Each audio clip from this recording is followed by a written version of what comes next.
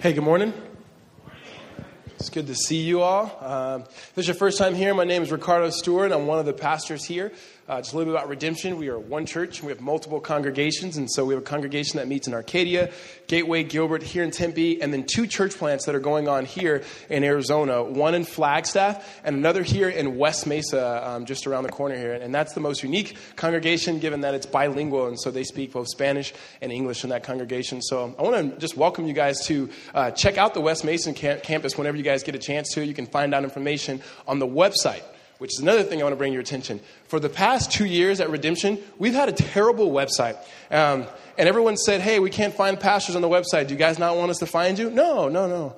That has not been at all. We want you guys to find us. And so we are able for the past probably a year trying to put together a better website that would better communicate who we are as Redemption. And so if you go to www.redemptionaz.com and just kind of navigate through that website, you'll be able to see just a better website for Redemption as a whole and experience it. There will be some glitches, and just let us know. In fact, let Jason Raber know. Just make sure to find Jason Raber and let him know, and we'll get that taken care of. But when you go on, it used to be when you went on, you'd see everything that happened at the Gilbert campus. And so everyone thought that the lead pastor here was white with white hair and about 65 years old. And I was like, no, he doesn't look like that, right? And so now when you go to the page, it'll make you click a congregation, and you'll click Tempe, and then you'll go to everything that's happening in Redemption Tempe. And so it's a lot better, and you can find our email addresses and whatnot. So feel free to email us, contact us, meet with us, and we'd love to meet with you all. So looking forward to that,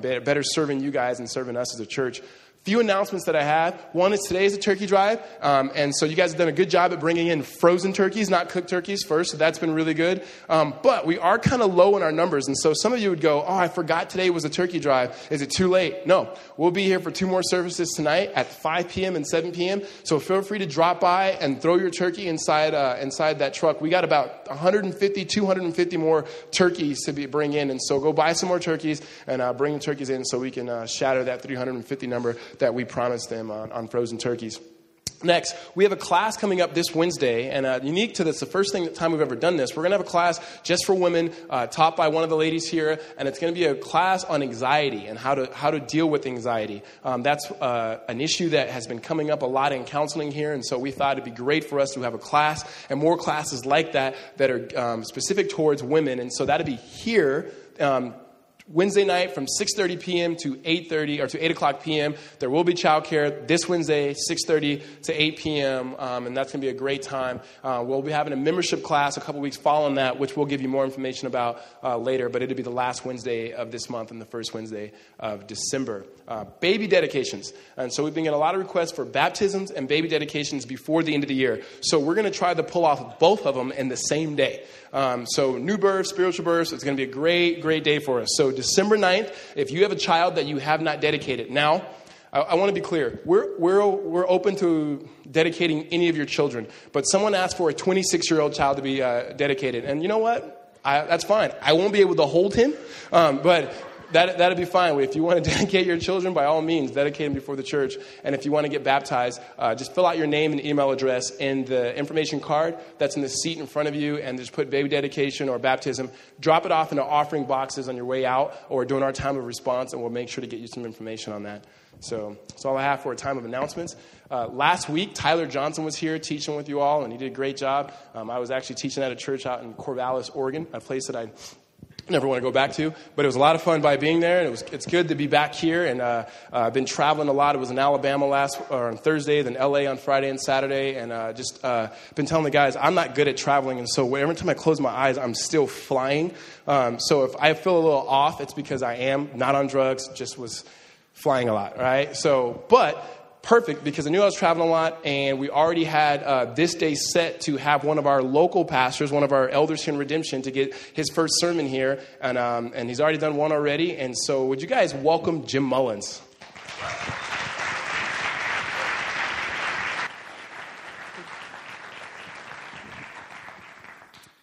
Well, I am, can you hear me? Is it working? All right. I am very excited to be able to teach this text today. And I am primarily excited because I get to be here with my family, the people who are a part of the church that I'm a part of and I help lead. But I'm really excited about this text because it has tremendous amount of meaning in my life. Actually, the whole book of 1 Peter does.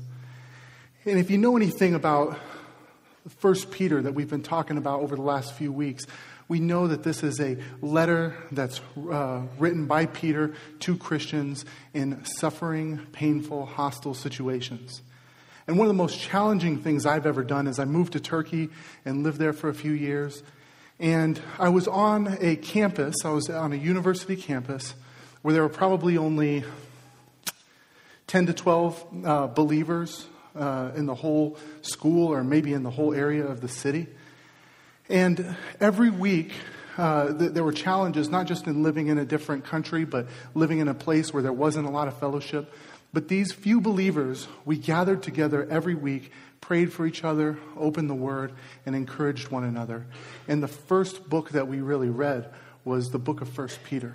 And so this book carried me through some real challenging times, and it carried the people that Peter was writing to through some challenging times. And I'm praying that here today, that these words would move us and shape us and bless us here. Now, where we're at in the book of 1 Peter, today we're going to focus on chapter 3, verse 8 through 17. But these verses are a part of a larger context, a larger sort of section in 1 Peter that Peter is kind of going through. And I think what he does in verse 13 through the passage that we're going to read today is that Peter is using words to paint a picture of the different types of people in the church and the different types of potential challenge they might have as they seek to honor God and honor others in a somewhat of a hostile world. And so they say a picture is worth 1,000 words, right? Well, I think Peter takes about 500 words here and he gives us 5 pictures. 5 pictures of different people in the body of Christ. And I don't think we can put a value on the words that he gives here. The different pictures that you see as you're going through it, and we've talked about these in the past few weeks, is First Peter addresses how do you honor God while honoring the government? How do you honor your employer while honoring God as well, even in hostile and unjust situations? And then in chapter 3, in the beginning of chapter 3, it moves to addressing husbands and wives and how they can honor each other while honoring God. And I think what happens today is we get 2 pictures from Peter that he sort of paints for us about the church. And he's not talking about specific groups of people within the church at this point. Rather, he steps back and he kind of gives the family portrait of God's family. He gives 5 words that really describe what the church should look like and who the church should be. And then in verse 9 and through the end of the passage there, I think he gives us another picture. Not just the church, the family portrait of the church, but the church at work. He's essentially giving us a picture of the family business of God's family, which I believe is extending blessing to all areas of life and to the ends of the earth. So that's where we're going to go today. We're going to look at these 2 pictures, the family portrait of God's family and the family business of God's family. So let's pray. Father, we thank you for the way that you have been faithful to us and you have carried us through challenging times many years ago, hundreds of years ago, and today. We thank you, too, that we are not just a community that's a self-protecting community, but a community that you have sent to be a blessing in the world. We thank you. We pray that your word would speak to us, that you would shape us as a community today. In Jesus' name, amen. All right, well, let's start with 1 Peter chapter 3, verse 8. And it says, "Finally, all of you have unity of mind, sympathy, brotherly love, a tender heart, and a humble mind." And I think what Peter's doing here is he's using these 5 words, these 5 characteristics, to give us a picture of what God's family looks like, a portrait of God's family. Now, all 5 of these words would be pretty well-known words in the culture in the Roman world. They would be well-known, they would be used on the streets, but these were unique words that, in particular, they focused on describing family and kinship relationships. And so by using these words, Peter is essentially saying that the body of Christ is like a family with God as the Father. And this is a good news because in a hostile world where a lot of crazy things were happening, people needed a place to find refuge.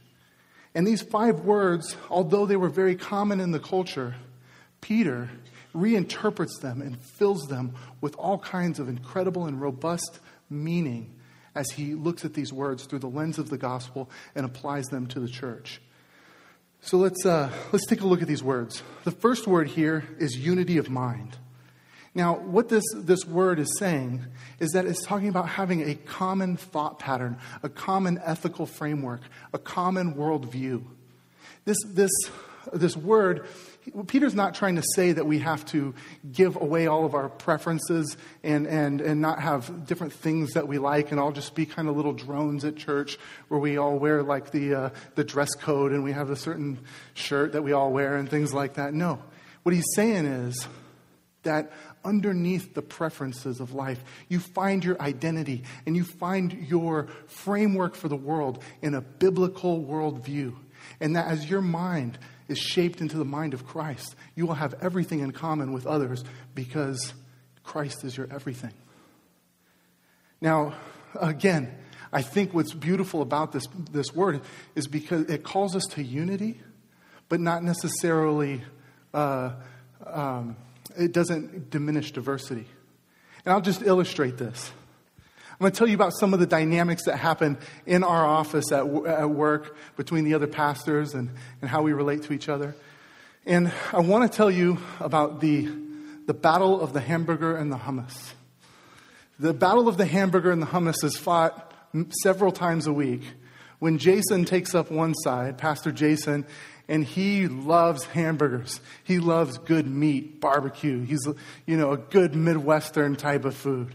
And he is always trying to convince everybody that we should go to those type of places. And on the other hand, I am the hummus guy.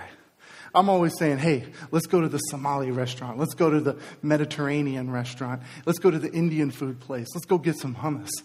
And we're always trying to convince everybody and win the votes over onto our side so that we can go to our favorite restaurant here. And it is fine to have those preferential differences. But the reality is that underneath all of that, both Jason and I should be able to defer to one another, appreciate one another, knowing that the main issue at hand is that God has given food as a gift that brothers can gather around and have fellowship around. You also know, if you haven't heard, that there are some ASU fans on the pastoral staff, right? Like that gets brought up from time to time with Ricardo in particular. But what you might not know is that we also have a U of A guy on the pastoral staff. Ryan Arneson went to U of A and loves U of A. And then you got Ricardo, who's the ASU guy. And the reality is they both love their different teams. But they realize that football is a fun game. It can be enjoyed. But they don't find their identity in those teams. Rather, they find their identity not in the colors of the jersey of the team that they support, but in the crimson color of the blood that was poured out through Christ, which brought them together in God's family. And furthermore, at this church, we often talk about loving the city. And we have people in here who are very urban type people. But we also have suburban people who love the suburbs, who live in the Southeast Valley. Some of us live in Central Phoenix and in Scottsdale. The reality is we can come together and worship together as a community and not be defined by our preference of where we live, but ultimately come together and worship together, knowing that whatever home we live in is a gift from God and a place that should be a conduit of blessing to others. At this church, we actually have the chairman of the Maple Ash neighborhood, the nice urban neighborhood. He must be sitting over here. And we actually also have not just people who live in the suburbs. We have people who make the suburbs, who are like the visionaries behind it and make whole communities here. And they can come together in Christ, knowing that He is their ultimate refuge. And so this unity of mind is beautiful because it calls us to a tremendous unity based on a biblical worldview and a vision of Jesus that doesn't diminish the diversity of the church. And the second word that we can look at here is the word sympathy. Now, what this word is talking about emotion. The last word was really referring to our mind, but we're not just called to love each other within the church with our minds, but also with our emotions, with sympathy. This word refers to the type of compassion and love that a mother has for a child. And the church, God's family, should be a place where we give our hearts to one another, where we're willing to weep with those who weep and rejoice with those who rejoice, who don't just protect our hearts for our own concerns, but give our hearts over to the concerns of others. And we don't just give our mind, but we give our emotions as well. But then we get to this word, brotherly love, the third love in there. And many of the commentators that I read said that the emphasis should probably be placed on the word brotherly rather than love. And that's kind of interesting, right? Because how do brothers love each other, right? Imagine how if you've seen brothers, they love each other with their fists, right? But the reality is that brothers love each other in a unique way in that they have each other's back. They're committed to each other. It's not often that you're going to see brothers having a mushy, cry session together where they just, had a long day and they just need a shoulder to cry on. Sometimes, but oftentimes brothers will punch each other in the shoulder and move on. But what brothers are is they're committed to each other because they're a part of the same family. And you know this, if anyone ever grew up in my neighborhood, you would know that there was a rule around. The rule was this, that there was only one person who was allowed to beat up Joe Mullins. And that was Jim Mullins, his brother, me. And if anybody messed with my brother, we were going toe to toe. I had his back. And the reality is, in the church, we're not called to beat each other up or anything like that, but we're called to be so committed to one another that we have each other's back. A type of commitment that actually transcends emotion. And we love each other even when we don't feel like it. We serve each other even when we don't feel like it. Brothers have each other's back and are bound together because they have the common blood of being in the same family. And we, in God's family, also share the common blood. But it's not the same blood that flows through our veins. It's the blood that flows from the veins of Christ, which was spilt on our behalf and made us a part of God's family. This fourth word here is an awesome word. It's a tender heart, right? Seems kind of a sweet word. Oh, a tender heart. But the reality is that word, it doesn't sound anything like that. That word in the Greek means intestines. It means guts. And what Peter is essentially saying here is that we've got to have guts for one another. Affection that goes deep down into the deepest places of who we are. This word is associated with having courageous compassion. And we need to have courageous compassion for each other in the body of Christ. In Peter's day, there might have been some Christians who were suffering, and by associating with those Christians, you could put yourself in harm's way. And so Peter calls them to have this courageous compassion from the guts for one another. And we need to have that for one another in this room. Because here's the deal. The moment is coming. We all know it is. Where somebody in your redemption community or one of your friends here in the room, somebody in the body is going to get some bad news. Maybe they've lost a child. Maybe they got news that they have cancer. And the reality is that in the body of Christ, in God's family, we need to have that type of courage, that courageous compassion that says, no, I'm not going to just, move away from them very slowly over time and just happen to get busy. But I'm going to enter into their pain and love them. We also need that same sort of courageous compassion as we walk with each other and challenge each other in the sin that we struggle with. And this final word here is a humble mind. And what's scandalous here is that this phrase, humble mind, would have been considered an insult in Peter's day. You see, humility as a virtue was not actually popular in the world. It wasn't seen as a positive thing until the influence of Christianity sort of spread through the world. And this word was an insult that they might have heard, that Peter's calling them to wear as a badge of honor. Because in your humility, you're reflecting the true humble one, who is Jesus. And what he's saying to the church here is that in the church, as we're called to love each other and humble ourselves before each other, we're not to see each other as stepping stools to advance our own goals, but rather than stepping on someone, we give our backs to be stepped on, to give them a boost, to lift them up. And these 5 words, unity of mind, sympathy, brotherly love, a tender heart, and a humble mind, are the words that Peter uses to paint a beautiful picture of God's family, of God's people. And I just got to say, as one of your pastors, we've talked about these things before. And I just want to say, I see growth. I see us becoming more of a loving church that brings in others. And I just want to commend you for that. But also, I want to say this, that this is important just not because it brings cohesion to our community, but ultimately, in being the church, we're painting a picture of the self-giving, generous love of Jesus. And as we give ourselves to each other, we show the world the one who gave himself for us.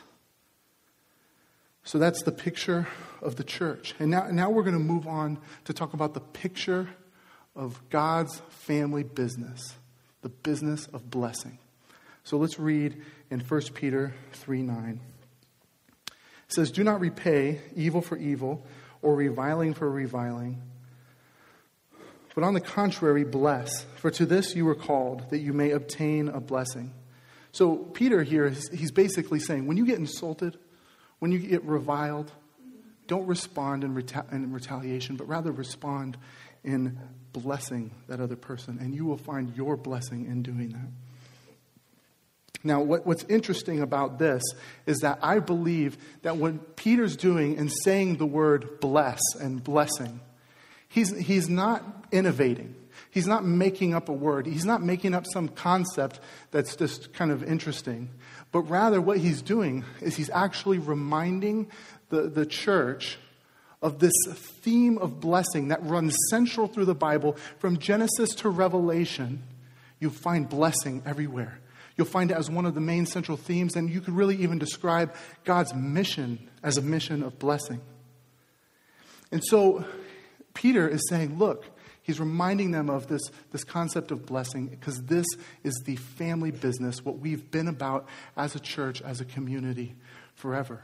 And it ultimately starts with God. I mean, think about family businesses. You hear names like Basha or Earnhardt or Saba, and if you've been around Arizona, you think about a particular business or something like that, a family business, not a particular person. And when the believers in this day heard the word blessing, they wouldn't have just heard a simple command in that moment, but they would have thought of the whole story of Scripture and the blessing that God is bringing in the world. Now, as we talk about blessing, it's really interesting. It's important to note that they lived in an honor-shame society. And in an honor-shame society, words had more impact. We say that little children's rhyme, sticks and stones will break my bones, but words will never hurt me. Well, let me say this. First of all, that's a lie that we tell our kids, right? Words hurt. But in Peter's day, they hurt even more. And if someone was to publicly shame you in his day and call you out, what would happen there would be that you were either supposed to retaliate and defend your honor, but also if you did nothing, it was as if you were accepting those words and that those words were sticking to you. And it could truly affect one's standing in society. And they might be looked down upon even more if they didn't retaliate when they were reviled and cursed and shamed. But what Peter says here is he doesn't say just keep your head down and keep walking. Rather, he gets more scandalous. He says, no, on the contrary, bless. bless them. Now, it's important before we talk about blessing and what that looks like that we kind of define what that word means. Because that's a hard word to know what it means, right? Especially in our day and age. Here's why. First of all, I think what we do with the word blessing is we kind of turned it into this like Christian filler word, right? Where anything that you don't know what to say as a Christian, you just throw the word blessing in there and it sounds holy enough, right? So even ladies from the South will often say, bless your little heart. I never knew what that means. It's kind of weird. I got a big heart, a little heart. Bless the little one there. I don't know that saying. But what's even funnier is, it fills all of our Christian Hallmark cards. It's just an overused word that seems to have lost its meaning and the robust meaning that comes from the text. But what's even worse is the fact that the way that we use the word blessing the most is when we sneeze. In our day and age, you hear blessing associated with sneezing more than anything else. And functionally, what that word has come to mean in our culture is an acknowledgement that snot is coming out of somebody's nose, right? So if you have this amazing, rich, beautiful word of blessing that's a central theme of all of Scripture, we've got to recapture it. So what does it mean? See, blessing is a definition would be the act of declaring or wishing God's favor or goodness upon somebody. It was kind of in the biblical times like a cross between a speech and a prayer, where like patriarchs or fathers of a family or leaders would place their hand on top of someone and declare God's favor upon them and blessing upon them. But blessing also carries this idea, not just as a formality that brings about some nice words, but that in blessing, we are a conduit that God, of God extending His favor and His goodness to others. And so it's a really powerful, beautiful word that we find in Scripture. Now, let's talk a little bit about where we can find blessing in Scripture. And let's kind of trace this whole concept of blessing. So I'm going to make a few points about it. And the first point is blessing is ultimately, it's the work of the Father in creation. That's the first place that we see it. In Genesis 1 and 2, you see God creating everything. Beautiful, perfect, good. He created this amazing world for us to live and flourish and walk with Him within. And then the first blessing we ever hear does not come from human lips, but it comes from the lips of God as He declares blessing over His creation. And then in verse 128, He declares blessing over people, His image bearers in the world. And He blesses us to be able to live and to flourish and multiply in this perfect world that He had created for us. That's blessing.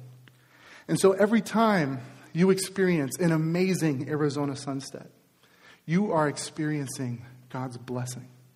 Every time you hear a beautiful song, one of those songs that just gets you right in your heart, you're experiencing the blessing of God, the God who created our ears and who created sound and who created song. Every time you sink your teeth into a nice, juicy watermelon, you're experiencing the blessing of the God who made watermelons and who made your taste buds and made them to go so well together.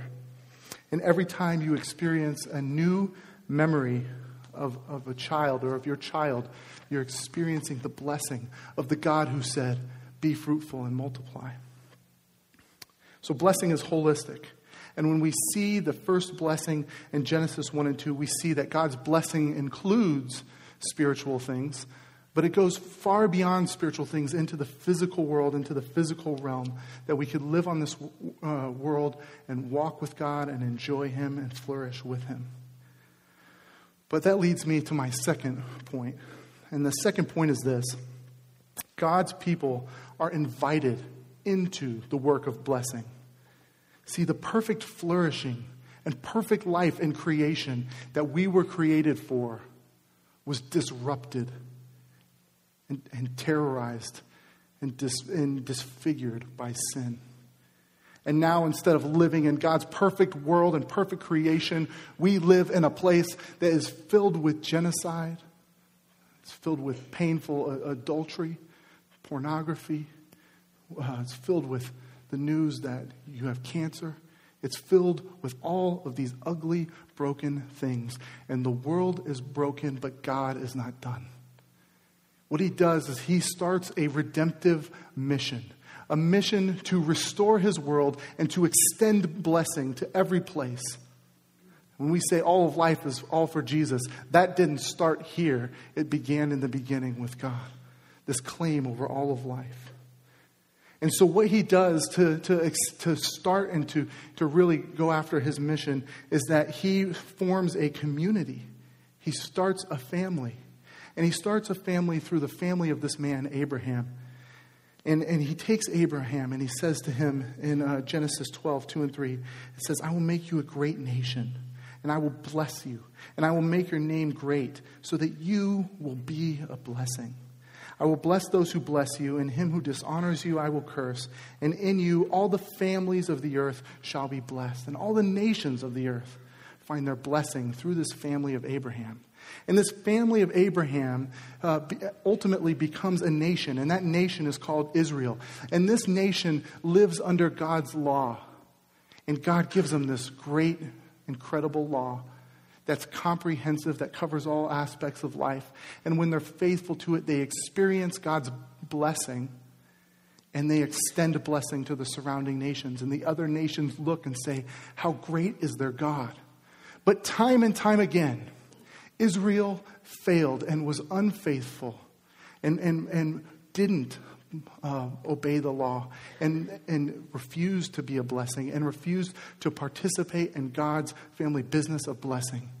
And they brought a stain upon God's name. And over and over again, they failed. But then God enters into our mess, and through the life, death, and resurrection of Jesus, He covers our sin, and He actually begins to gather a new community, the community of the church. Now the church gets to be this community, this family that takes on God's mission of blessing. And we get to be a part of it. And so what happens? Well, let me tell you, if you really look at history, let me tell you some things that you're going to see. You're going to see a church that historically actually has been a great blessing to the world. In times of sickness, the church has been there to welcome in people and to care for them and to nurse them back into health. In times of famine, throughout history, the church has been there to give the last piece of bread to a family, to someone else's family member. And they have been a blessing throughout history. Nicholas Kristof, a guy who writes for the New York Times, every time he wrote this article a while back, and he basically just said, everywhere I go to cover suffering in the world, I find that Christians are there, loving people and blessing people. And so when we see this look at the church, that's a blessing. And shaped by a biblical worldview, the church has blessed the world by creating things like hospitals, which started within Christian communities. Universities like Harvard and Princeton and Yale, those started with believers who really loved God. Things like Central Park were designed by people who said, you know what, in this city, it's good that we have commerce, but there must be a place of rest and a place of beauty, because this is God's world, and He said to rest. And so believers gave the world one of the best parks we've ever seen.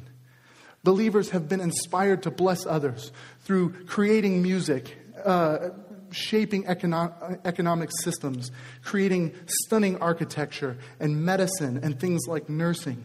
Oftentimes, the church has been a champion of justice, influencing better prison conditions, care for orphans, abolition of slavery, the articulation of human rights. And when we have followed God and worked in His business of blessing, we have been a blessing to the world. It's His family business. But the sad thing is, oftentimes we've been like Israel, and we have followed in their unfaithful path. When we deviate from this gospel of peace, we become a disruptive force in the world, not a blessing. We too often have sold our souls to support things like slavery in the history of the church. Too often we have turned from the voice of God to either listen with our left ear to people like Bill Maher and be shaped by him, or listen with our right ear to people like Rush Limbaugh and be shaped by him. And so often we have become puppets of an ideology rather than conduits of the presence of Christ. Too often throughout history, we have vacated the Father's business of blessing and tried to invoke his name and put him to work in our business, in our black market business of sin. Too often in the history of the church, instead of following him, we've asked God to follow us. And it's a shame, and it's scandalous, and it brings down the name of God amongst the world. But God will not be our employee. He will not work for us in this mess of sin that we can often make.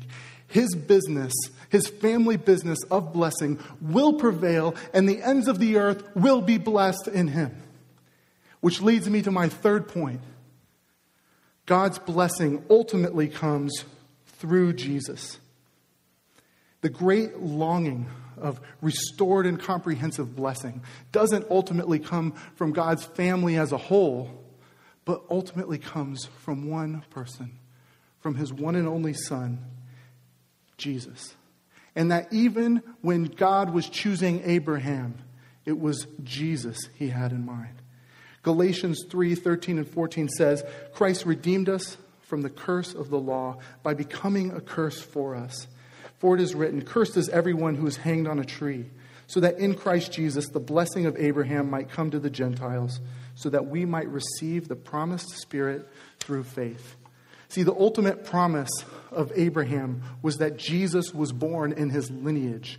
Jesus is the God who took on flesh, who lived the perfect life on our behalf, who died on our behalf to deal with the curse, and whose resurrection promises for us access to the restored blessing that God will one day bring about when he restores all things, makes all things right, looks to cancer, says, you're done, looks to divorce and the pain of adultery and those things and says, you're done, looks to internal discord and all the things we fear and says, you're done, I'm making all things new.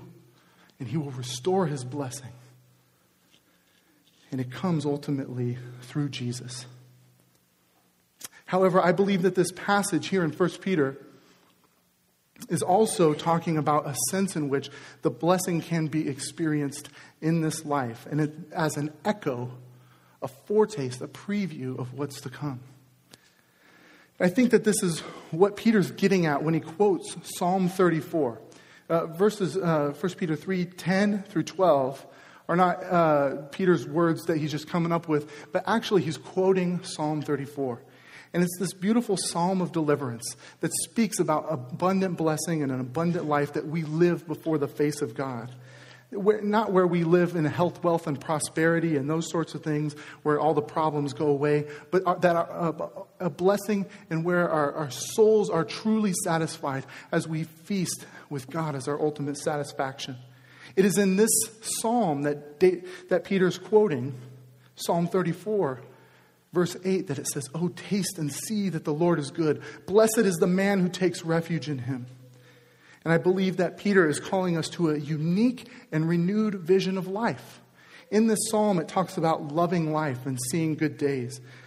And when we're restored to the work of God, and we're restored to his blessing through Christ, I believe we have a new vision of life. And everything begins to take on a whole new meaning and purpose. When you eat something, you know that it's not just some little thing that's giving you some carbohydrates to make it through the next few hours, but you know you're receiving a gift from him. When you see beautiful architecture, you see the reflections of God's creativity. You see, I think when we are restored and reconciled to God through Christ, we begin to live in this world not in black and white, but I think the gospel lets us see everything anew and in a different color with a unique depth to it. I'll tell you, I did not read a single book. I did not finish a single book until I was 17 years old. And what happened is God got a hold of me. He saved me when I was about 16. And the first real book I ever read was the Bible. And what was amazing is as I read the Bible, I saw how incredible God is. And I was drawn to this God of the Bible. And I wanted to read it all the time. But the unique and unexpected thing was that in reading the Bible, it made me want to read all kinds of other books. Because suddenly I had a lens through which to view all of the beauty of God's created world. It's not just functional stuff that you get through to pass a class, but it's part of God's world. And so Mark Knoll, an author and historian, he has this great quote. He says, "Who formed the world of nature, which provides the raw material for the physical sciences? Who formed the universe of human interactions, which is the raw material of politics, economics, sociology, and history? Who is the source of harmony, form, narrative pattern, which is the raw material for all art? Who is the source of the human mind, which is the raw material for philosophy and psychology? And who, moment by moment, maintains the connection between our minds and the world beyond our minds? God did, and God does. In Christ, we are again blessed by God, and He gives us a new lens to see the world. And we experience a unique blessing as we live out this world as an echo of the next which is to come. But He also doesn't call us just to be blessed, which He does. We are to be blessed and enjoy this blessing. But we are also to join Him in the family business, knowing that Christ is the ultimate answer in blessing the world. And so what does this blessing look like? Blessing looks like the folks who start the community gardens in the areas where they don't have food with a lot of nutrition. And it's a blessing to that community. It's those who look at our Arizona architecture with our high cinder block walls and says, this doesn't look like a community, it looks like a prison.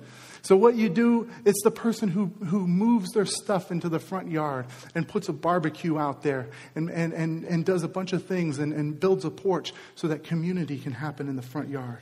It's the biomedical engineer who wants to be a blessing to the world. And so right now, he's working as hard as he can to work on certain instruments that's ultimately going to cure your daughter or my daughter of cancer. Essentially, what we're doing when we take this family business seriously and we extend blessing to all the different parts of all of God's world is we're painting a picture of who God is to the world. We live compelling lives as believers with a new lens on the world that demand an explanation. And I think what Peter says here is when we live these lives of blessing, people will ask questions. They will want to know what's unique about you. And we see this in 1 Peter 3:15. It says, "In your hearts, honor Christ the Lord as holy, always being prepared to make a defense to anyone who asks you for a reason for the hope that is in you, and do it with gentleness and respect." In other words, people are going to ask. They're going to say, what's the deal with that person? Imagine this. Imagine if the world saw teachers. Let's just say a teacher. A teacher who was an excellent fifth grade teacher who absolutely inspired students to love math and history and science. And almost every kid walks out of their class just fired up and amazed by these different subjects. And then the parents ask one day, how are you such a good teacher? How do you inspire these kids to love these subjects? And she simply looks at them and says, I inspire them because I am inspired by these subjects. And when I look at math and science, I get fired up because I get to see the different ways that God has ordered the world. And when I read history books, I see the God who's the author of all history. And not only is the author of history, but entered into history through the incarnation of Jesus and gave himself for us. The world will take notice and ask questions. The world will take notice and ask questions when they see entrepreneurs who move past the squabbling of different politicians about how to create jobs this way or that. And they say, I will take a risk by starting a business so that I can help provide jobs for my community and goods and resources. And I'm going to make this a really good and excellent business. And when people see that, they say, hey, why did you start this business? And that entrepreneur can look to him and say, the reason I start this business is because I believe in a God who's the provider of all things, the first entrepreneur who entered into the world. And he provides all things. And I merely look at my business as a conduit of his provision. And this God doesn't just provide us with goods and services, but he gives us himself in Jesus. And I think we see this too with a faithful employee. If you can imagine someone who works 20 to 30 years in one place. And things like that aren't really valued anymore. We value experience over faithfulness. And one day someone looks to that employee who said, hey, you've worked here a long time. What's kept you here in the thick of it? And that person can simply say, I try to pattern my life after the God who is faithful, who day after day provides everything I need. And just as the sun comes up and down, this faithful God shows up every day. And he's also faithful to never let me be separated from the love of God in Christ, answering the world's big questions. He faithfully answered in Jesus. Now, here's the thing. What we're doing when we live these type of lives is essentially we are showing the world who God is. And I think you can kind of think of it as a symphony. I really like to think of evangelism as a symphony. Rather than some kind of pushy sales technique or a political campaign for Jesus where we try to change the world through bumper stickers and slogans, I believe that evangelism and what we're called to in proclaiming the gospel should be beautiful, and it should be like a symphony where all of us together playing different parts and different instruments together as a community paint and play a beautiful song for the world, a song that they were meant to hear, the song of the gospel. And it is a beautiful song, and people will ask. But not all people. Some people will just move past and not want to hear the song you have for them. It may actually offend them. It may actually cost you something to keep playing that song. And so what are we supposed to do in that situation? What do we do when we're rejected for the song that we're playing? Well, this has been experienced before. There's a guy named Joshua Bell who's a great he's a violinist, and he gets paid thousands of dollars, and you may have heard this story before, but one day he went to a subway in Washington, D.C., and he played for 45 minutes, and the world and everybody just walked past him. 1,100 people walked past him, and just a few people stopped and listened to his beautiful music. But he kept playing. And we are called to keep playing as well. What Peter's doing here is he is saying that the Christians in that day were being reviled and persecuted and insulted. But rather than returning that and insulting them, he says, no, you keep blessing. Keep being a part of the family business. And when he's saying that, he's essentially just saying the words of Jesus.